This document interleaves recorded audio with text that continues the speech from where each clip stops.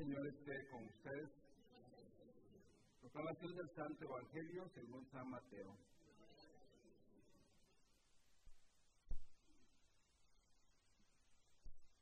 En aquel tiempo Jesús dijo a los sumos sacerdotes y a los ancianos del pueblo: ¿Qué opinan de esto?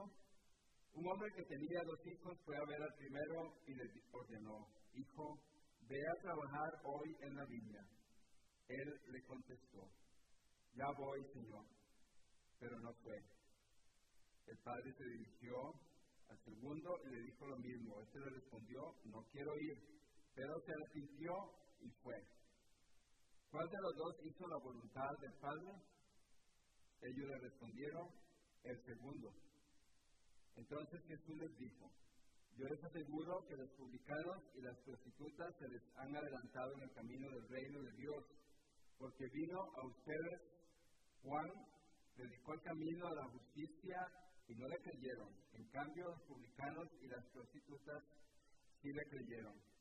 Ustedes ni siquiera después de haber visto se han arrepentido ni han creído en él. Palabra del Señor.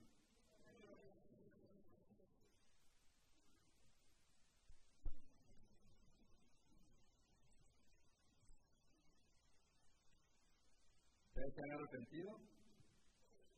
¿Sí? ¿De qué se han arrepentido? ¿No pueden contar aquí? ¿Qué es el arrepentimiento? ¿Qué es estar arrepentido? ¿Poner cara de perrito o qué? ¿Ah? ¿Cómo es, Cintia? Solo sentirse mal, ok. Está bien, no, pero está bien. Sentirse mal por lo que uno ha hecho. ¿Qué es estar arrepentido? ¿Qué es arrepentirse? ¿Ah? Ok, reconocer. ¿Qué más es estar arrepentido? ¿Ah? ¿Nada más eso? ¿Ah? Arrepentirse con uno mismo. O sea, eso es como pedirle perdón a usted mismo por lo malo que hizo. Sí. Arrepentimiento, yo creo que tenemos que profundizar eso, ¿verdad? No creo que estemos tan claros todos de qué es, porque hay gente que se arrepiente en el segundo, al segundo, sin pensar nada. Entonces quiere decir que es como momentáneo nada más. Otros nunca dicen nada. O sea, no sabemos si se arrepintieron o no se arrepintieron. Y nosotros juzgamos, ¿verdad?, a alguien que ha hecho algo y viene a la comunión y decimos: va a comulgar. ¿Quién tiene que arrepentirse? ¿Ese otro o nosotros? No nosotros, ¿verdad? Por estar de criticones y de chismosos ahí, viendo quién va o quién no va. Eso no nos toca a nosotros, ¿verdad? Por eso el arrepentimiento es algo que es muy adentro de nosotros, pero también tiene que ser algo que deba ser tomado en serio. Porque no es porque ahora dice: perdóname, me arrepiento, y mañana otra vez, no es así a veces. Y en la semana 4 veces lo mismo, y en el mes como 40 veces, ¿o no? Y está arrepentido cada vez, o arrepentida cada vez. Entonces, ¿qué es eso? ¿Es arrepentimiento? ¿Qué es eso? Que Jorge lo veo muy meditativo. Está como preocupado. Está arrepintiéndose, Jorge. ¿Qué es eso entonces? Si nosotros a veces, ¿qué quiere decir? Que no hay un propósito en nosotros. No hay un propósito de cambiar. Se nos sale decir: me arrepentí, sí, perdóname. Pero eso no está pasando por mí, no está entrando a mi vida. No lo estoy pensando ni sintiendo y no me estoy comprometiendo con eso. Eso es una cosa que está mal, ¿verdad? Tenemos que ver hacia adentro y tomar una decisión bien determinada en que voy a cambiar, en que eso va a ser mejor. Porque si no, entonces se convierte en un vicio y luego vienen los problemas más grandes y no te creen nada. Y de verdad algún día está arrepentida y no le creemos, ¿verdad? Porque como siempre decía que estaba arrepentida, entonces ahora no le creemos que está arrepentida, porque así somos nosotros, ¿verdad? Estamos juzgando. Sin embargo, no nos toca a nosotros. Estos domingos atrás, muchos domingos han estado hablando de llamar la atención al otro cuando está mal, de perdonar 70 veces 7, de ir y a los últimos les pagaron lo mismo que a los primeros entrando a trabajar una hora. ¿Verdad que nosotros no estábamos de acuerdo con eso? Y nosotros decimos, qué bárbaro, pero Dios es el que está actuando así. A veces nosotros decimos, Dios, ¿cómo es posible que me esté pasando esto? O sea, como que si Él es el que nos está mandando. Y dice Ezequiel hoy en la primera lectura, somos nosotros los injustos, somos nosotros los que no actuamos bien, somos nosotros los que andamos por allá, ¿verdad? Y Dios, pero ¿por qué permitís? Así hablamos, ¿verdad? ¿Por qué permitís que pase esto? O que me pase esto. O no, usted nunca ha dicho eso, son tan santas y santas que no dicen.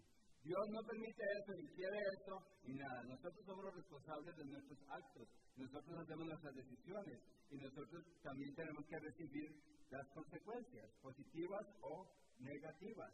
Y no le echamos la culpa ni a Dios ni a nadie más. Como decía este hombre, veamos hacia adentro y decir, no, te actuaste mal, tenés que comportarte bien, tenés que cambiar eso. O sea, empecemos por nosotros, por adentro. Y después eso se va a ver hacia afuera. Pero si solo lo decimos por que se calme el asunto, no hay un cambio. ¿Verdad? No hay un cambio. Es un proceso, claro. Hay cosas más difíciles que otras, pero nosotros tenemos que determinarnos. Y lo que está diciendo hoy el Evangelio y lo que dice el profeta Ezequiel es siempre vamos a estar en esa lucha.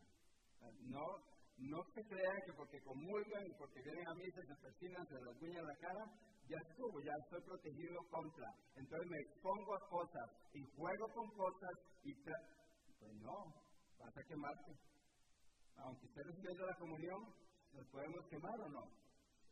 Claro que sí. ¿Verdad? Porque lo que dice Ezequiel es que nosotros tenemos que tener el arrepentimiento, tenemos que tener el cambio, pero tenemos que cuidar también nuestras acciones.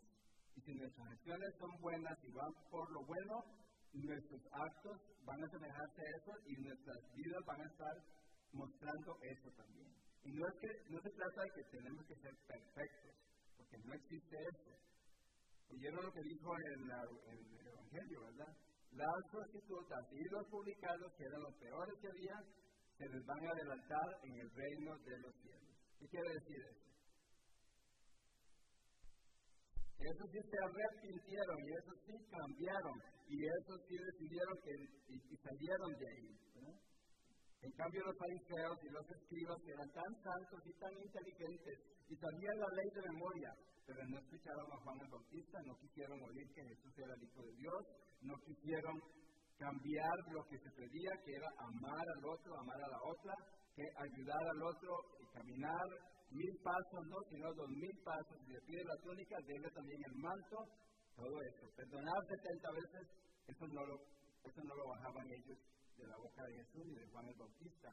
Entonces por eso dice, las prostitutas y los publicanos, que eran lo peor para la gente, esos reconocieron que Juan Bautista era el enviado de Dios y que anunciaba la venida del Hijo de Dios.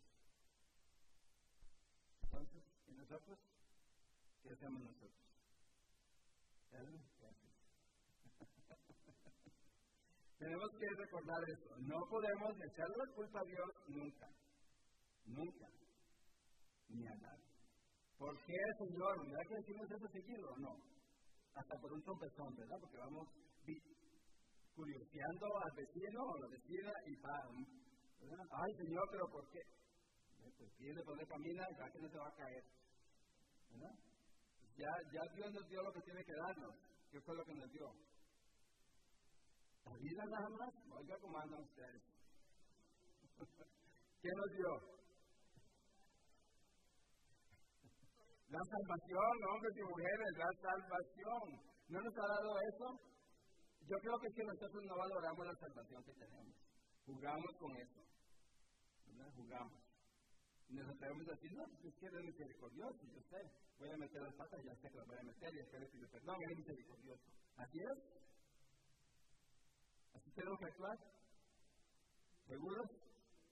Ay, no todos dicen no.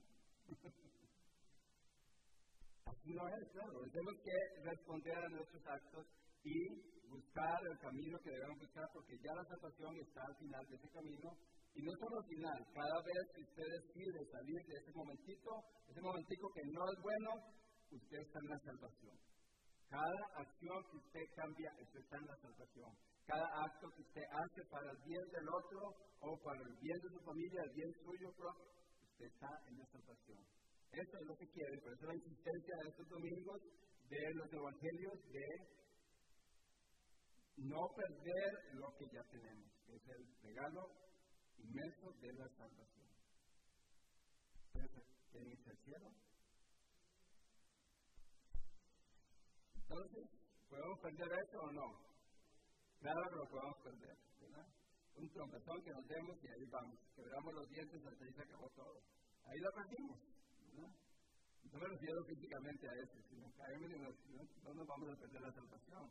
Es las decisiones que tenemos que nos hacen arrastrarnos y perder todo eso.